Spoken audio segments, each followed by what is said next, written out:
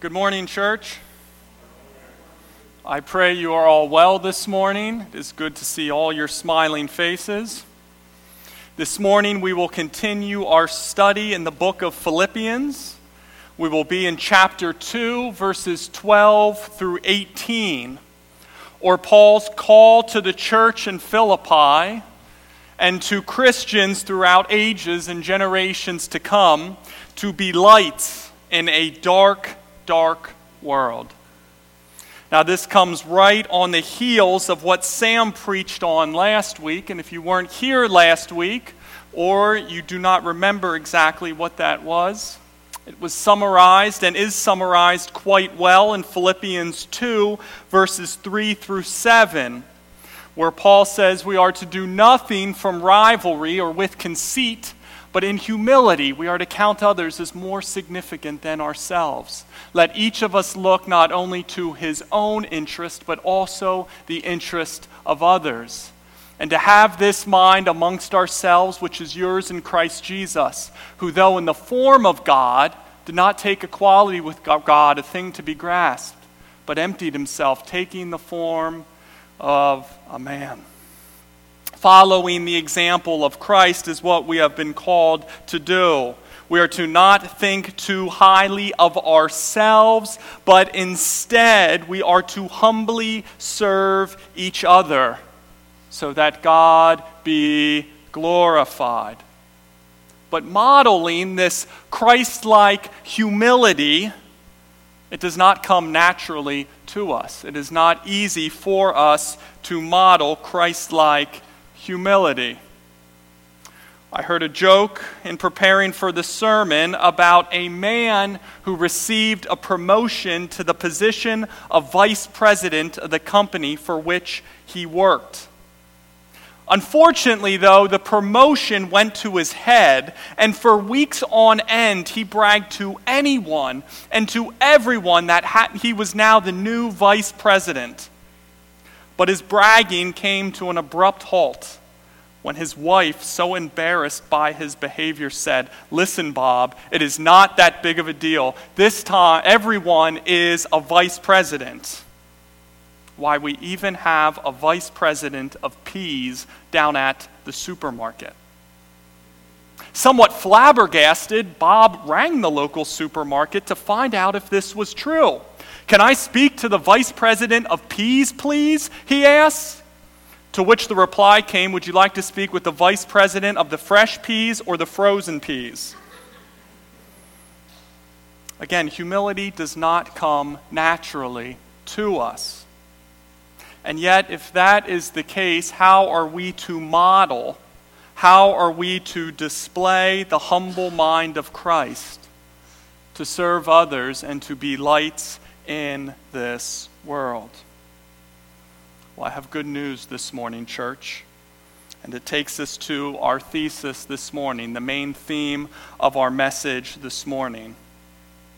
That God not only gives his children the grace they need for eternal salvation, but that God also gives his children the grace they need to grow in the humble likeness of Christ, so that they can be lights in a dark world and bring glory to his name. God not only gives us the grace we need for eternal salvation, but God also gives his children the grace they need to grow in the humble likeness of Christ, so that they can be lights in a dark world and bring glory to his name. Our text this morning is from Philippians chapter 2. We will be in verses 12 through 18 this morning. It is found on page 981 in your Pew Bible. I would highly recommend following along with the text this morning. Again, we are in Philippians chapter 2, verses 12 through 18. The Apostle Paul writes, "Therefore, my beloved, as you have always obeyed, so now not only as in my presence, but much more in my absence, work out your own salvation with fear and trembling. For it is God who works in you, both to will and to work for his good pleasure. Do all things without grumbling or disputing, that you may be blameless and innocent children of God without blemish in the midst of a crooked and twisted generation, among whom you shine as lights in the world, holding fast to the word of life, so that in the day of Christ I may be proud that I did not run in vain or labor in vain, even if I am to be poured out as a drink offering upon the sacrificial offering of your faith. I am glad and rejoice with you all. Likewise, you should also be glad and rejoice with me. Let's pray. Heavenly Father, Lord, we thank you for the text this morning. Father, we thank you that it is ultimately you who works in us, both to will and to work for your good pleasure. Father, I pray that you encourage us, that you empower us for all the tasks that you want us to do, so that we bring glory to your name. Conform us, Lord, to the image of your Son. And let us not be boastful about it, but depend wholeheartedly on your grace. Father, I pray for help this morning to be faithful to this text. Help my lisping, stammering tongue, I pray. Be with these dear children of yours. Give them ears to hear, eyes to see, and a heart that is receptive to your truth. Father, please let us be lights in this world for your glory. In Jesus' name, amen. We're going to keep it nice and simple this morning. We have 2 key points that we will be looking at, and we will spend the majority of our time in point 2 this morning. But we will start with point 1. God gives his children the grace they need to grow in the humble likeness of Christ. Verses 12 and 13, the Apostle Paul writes, "Therefore, my beloved, as you have always obeyed, so now not only as in my presence, but much more in my absence, work out your own salvation with fear and trembling. For it is God who works in you, both to will and to work for his good pleasure." As we see in the beginning, he says to his church in Philippi, "As you have always obeyed, so now not only as in my presence, but much more in my absence." He's writing to this church saying, you have always been faithful. You have been so zealous in obeying the apostles' teaching, both when I was there and preaching when I started this church, and even when I left. You have been zealous and faithful to keep the apostles' teaching. And then we stumble upon 2 phrases in the text that seem almost dichotomous to each other, disjointed, as if they don't agree with each other.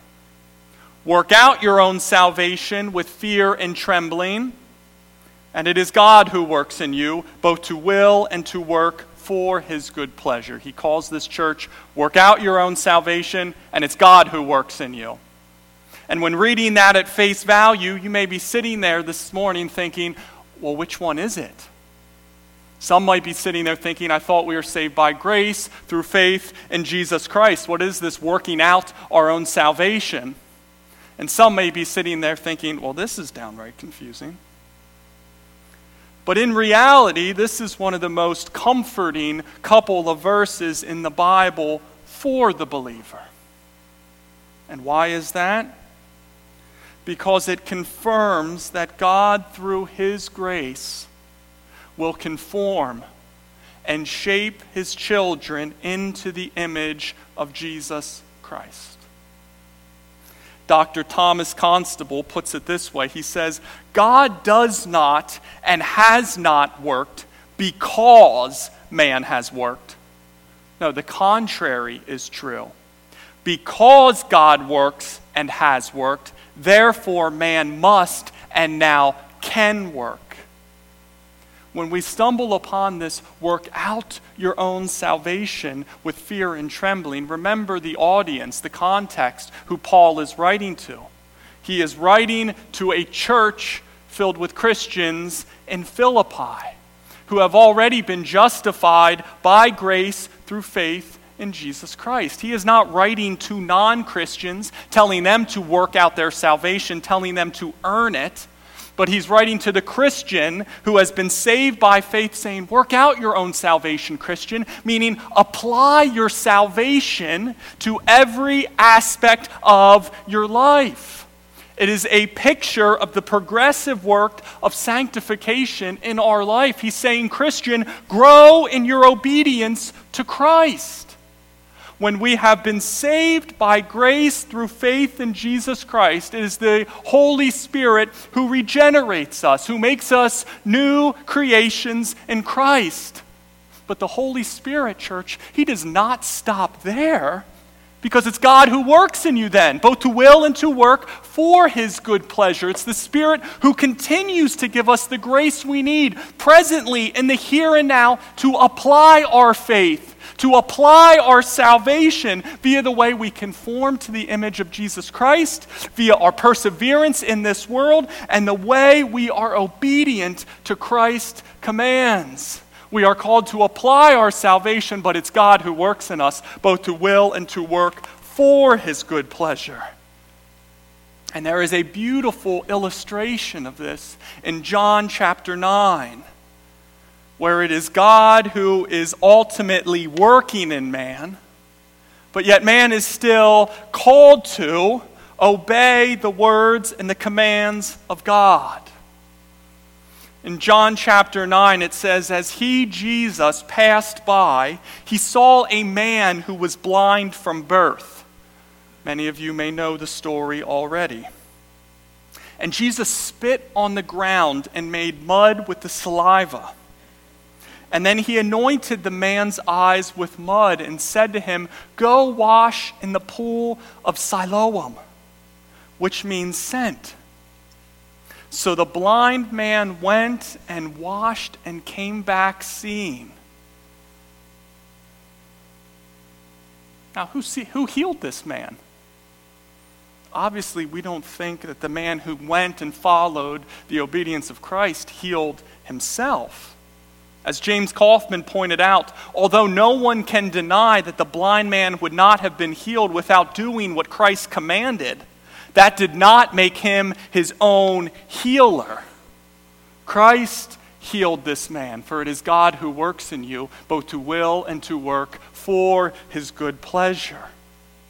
And when Jesus answered his disciples' question as to why this man was born blind, Jesus' response was so that the works of God might be displayed in him. The work of our obedience, the work of our sanctification, applying our salvation to life, church, it is not for the sluggard. It is not for the lazy. It is not for the loaf. It takes discipline to read and to study and to memorize the scriptures. It takes effort to avoid the temptations of this immoral world. It takes courage to boldly pray and to evangelize with a stranger in public. But take heart this morning, church, because just as God has given you the grace you need to have faith in Jesus Christ, he also gives us the grace needed to excite us, to empower us, and to drive us to apply our salvation to every aspect of our life. So like the man that was healed, so that the work of God might be displayed in us. So that the work of God might be displayed in us, church. To God be the glory for that.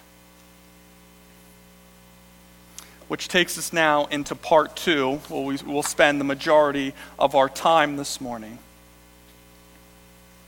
As Christians who have already been given the gift of salvation, Paul here in these following verses, he offers instructions and displays how we can apply our salvation, how we can work out our salvation in our everyday life. Verses 14 through 18. Paul writes, "Do all things without grumbling or disputing, that you may be blameless and innocent, children of God without blemish, in the midst of a crooked and twisted generation, among whom you shine as lights in the world, holding fast to the word of life, so that in the day of Christ I may be proud that I did not run in vain or labor in vain. Even if I am to be poured out as a drink offering upon the sacrificial offering of your faith, I am glad and rejoice with you all. Likewise, you also should be glad and rejoice with me." Remember from our context this morning what was preached on last week. Christians, we have been called to have the servant-driven mind of Christ, to count others as more significant than ourselves. And in light of that, we read here that we are to do all things without grumbling or disputing, that we may be blameless and innocent, children of God without blemish, in the midst of a crooked and twisted generation. Because you see, when we grumble, meaning we complain or we protest to ourselves, or when we dispute, argue in a heated or irritable way, the root sin, the cause of the grumbling or the cause of the disputing, as Mark Dugan puts it, is that man is still preoccupied with the self and not with his submission to Christ or his service to others, aka pride.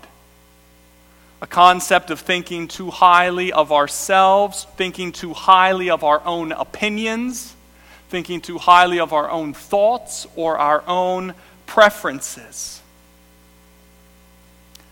Lovingly, church, I share this morning.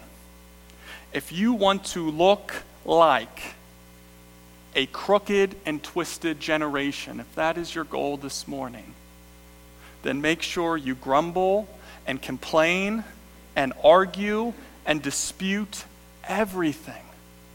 And I promise you will fit right in with a crooked and twisted generation. If you do not like any of the decisions that the church leadership is making, dispute them. And do it in a testy and sarcastic fashion. And I promise you'll look just like the world. If the direction of one of the church ministries here isn't up to snuff in your opinion, create a verbal controversy over it. And you will look just like a crooked and twisted generation. If you don't like the preaching, if you don't like the music, the order of service, if it's too formal, if it's too informal, get as hot and angry as you can. Let the church leaders, let the church members, let everyone hear it. And I promise you will look just like a crooked and twisted generation. And here is the problem with that. And again, I lovingly share this morning with you because I care for your souls through eternity. Anybody who makes a practice of grumbling or disputing, Galatians 5 says, if you make a practice of enmity or strife or jealousy or fits of angers or rivalries or dissensions or divisions or envy or drunkenness or orgies or things like these, I warn you, as I warned you before, that those who do such things, they will not inherit the kingdom of God. If your Lord is your own agenda, if your Lord this morning is your own opinions, if your Lord this morning is your own power, you are worshiping at the altar of self and not at the altar of Christ. And non-Christian, you will not inherit the kingdom of God. Thus, I plead with you this morning, if you see the practice of grumbling or disputing in your life, turn from this idolatry, turn from this sin, and submit yourselves to the only one who can cleanse you of this sin, Jesus Christ, our Lord and our Savior, so that you can be lights in this dark, dark world. But brother Christian, sister Christian, We have been saved by the blood of Christ. We are new creations in Jesus Christ. We have been given the mind of Christ. Thus, we have been called, we have been empowered to not act like a crooked and twisted generation with grumbling and a practice of consistent disputing. But we instead are called to apply our salvation, display our salvation, work out our own salvation so that we can shine as lights in the world. In preparing for the sermon this morning, I read a story in which there was no author that could be found. But the story was about a man who was sitting by a window in his house, admiring the night sky, when suddenly a man passed by. He was a lamplighter, and it was his job to push his pole up into the lamp and to light it. And then he would go to another lamp, and then to another. Now, due to the dark night sky, it was nearly impossible to see the lamplighter out the window. But you knew where the lamplighter was by the lamps he lit as they broke out down the street. Because one by one, he left a beautiful avenue of light. It was the lamplighter's business to light the lamps and not to make himself seen, but for the world to take notice of his light. Church, we do not need to seek to be seen. We do not need to seek to be noticed or glorified by man. But we have been called to humble ourselves and shine so that humanity may see the true light, Jesus Christ. The man sitting by his window knew where the lamplighter was by the light as they broke out. Church, can people tell where you are by the light you give off in this world? Can they tell who you seek to glorify with your life? Jesus Christ in his Sermon on the Mount told his disciples that you are the light of the world. A city set on a hill cannot be hidden.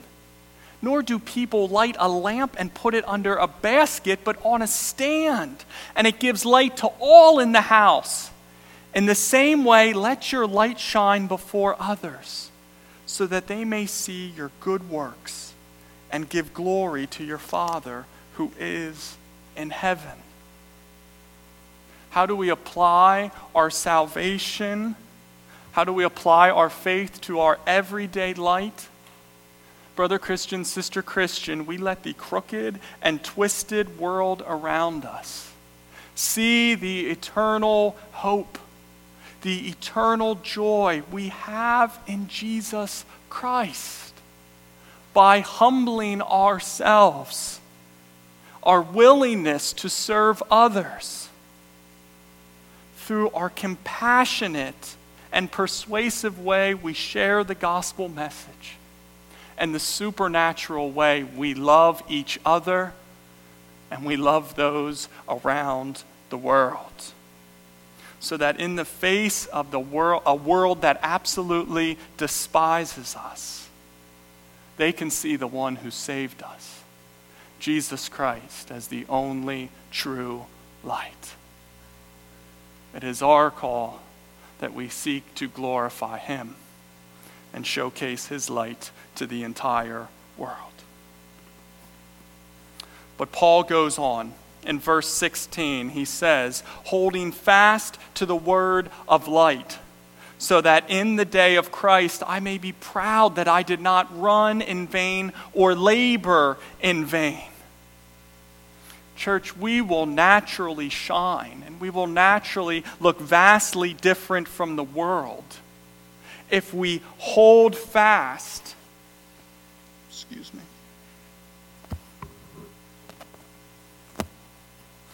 Church, we will naturally shine and look vastly different from the world if we hold fast to the word of light.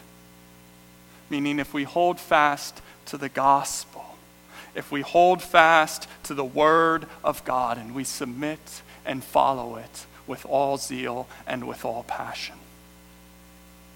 Now, there is some debate here concerning the translation of the Greek word apeho, which is what we get for holding fast.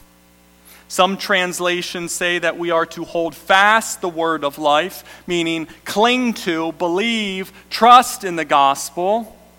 And some of your translations this morning says that we are to hold forth the word of light, meaning proclaim the gospel.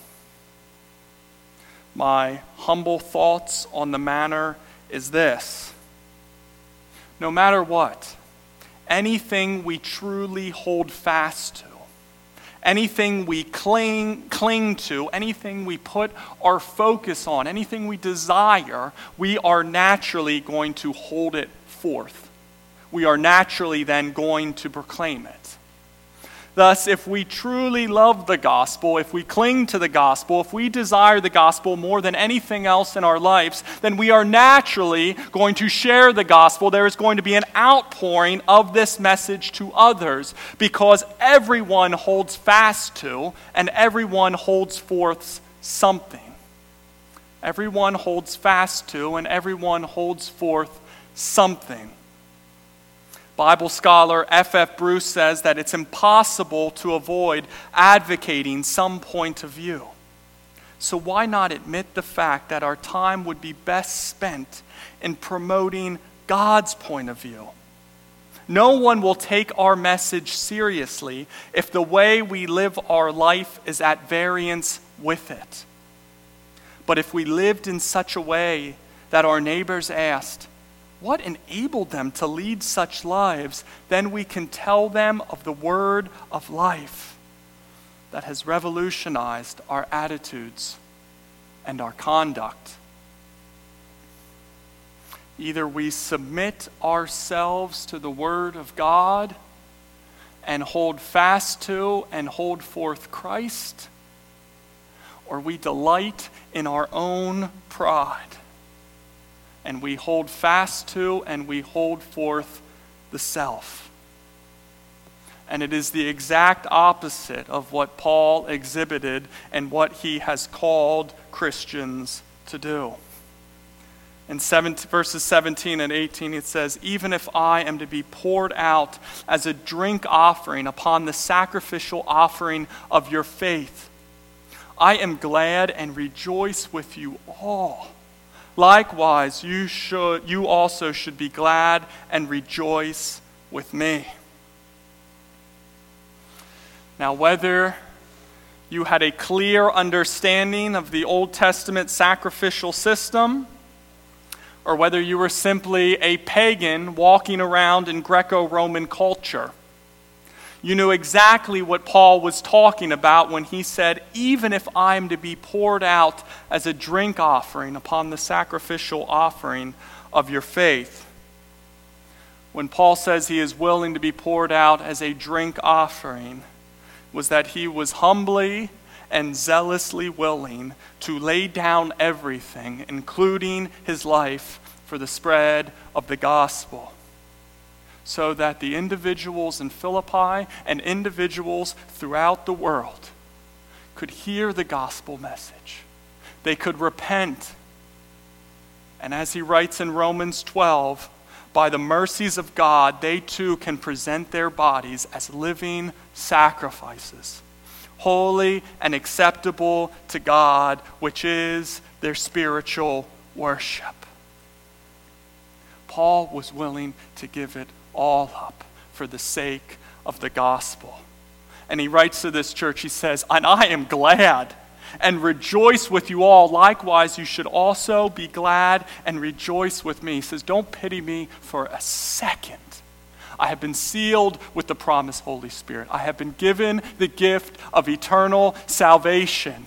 For me to live is Christ, but to die is gain. Paul is willing to give up everything for the sake of the gospel, for the growth of the gospel. He is willing to suffer well for the gospel, to let his manner of life be worthy of the gospel. Are we, church? Are we willing to let the manner of our life be worthy of the gospel message? In the way we shine in this dark, dark world. And the way we follow the gospel in this dark, dark world. And the way we proclaim it in this dark, dark world. Are we willing to let the manner of our life be worthy of the gospel? As we close this morning, and I admit it might be a little longer of a closing than usual, we will begin this morning by addressing the non-Christian that has listened to me ramble for some 30 minutes. You may be sitting there this morning, non-Christian, thinking, what type of brainwashing happens when you become a Christian? I have heard you are to work out your own salvation with fear and with trembling. You are to be light in a dark world, run counter to a world that despises you. Paul, this character, he's willing to be poured out, literally be killed for the growth of the gospel. Why would anyone be faithful to this calling? And the reason is non-Christian. It is because our God, the one true and living God, he came into this world. He humiliated himself to the point of flesh to save sinners from their sins. Our sin has separated us for eternity with God. It has incurred God's wrath. We deserve his judgment. And in order to save sinners from their sins, God literally came into this world as man, as Jesus Christ. And he lived a perfect life, making him a perfect and spotless sacrifice for the sins of the children of God. And he was crucified. He took our place. The wrath that we deserve for our sins, Jesus Christ took our place. And he died. And he was buried. And yet to showcase that he truly was God without sin, that he has defeated sin and defeated death once and for all, 3 days later, he rose from the grave. Why would anyone be faithful to this call? Because we, non-Christian, have a God. We have a shepherd who was willing to lay down his life for his sheep. Thus I pray, non-Christian, that today is the day that you acknowledge your sin, that there is a sense of guilt that comes over you, and you are moved to repent this morning. And you turn to Jesus Christ, who is the one, the only one, who not only forgives you of your sin, but clothes you in his righteousness, reconciling you back to God through eternity. It is the only means of eternal life. It is the only means of eternal joy. It is the only means of eternal peace with your God. I pray today is the day that you trust in Christ alone for the forgiveness of your sins and your reconciliation back into the family of God through eternity. And now to the Christian that is here this morning. We started this morning with the thesis that God not only gives his children the grace they need for eternal salvation, but he also gives his children the grace they need to grow in the humble likeness of Christ, so that they can be light in a dark world and bring glory to his name. And you may be sitting there this morning, Christian, thinking, well, I'm already saved. What's exactly my motivation? What is my reasoning for this undertaking? It seems kind of uncomfortable at times. It seems kind of hard. It could be embarrassing. We started this morning with one word in Philippians chapter 2, verse 12, that I purposefully skipped over until now. It is the word, therefore. for.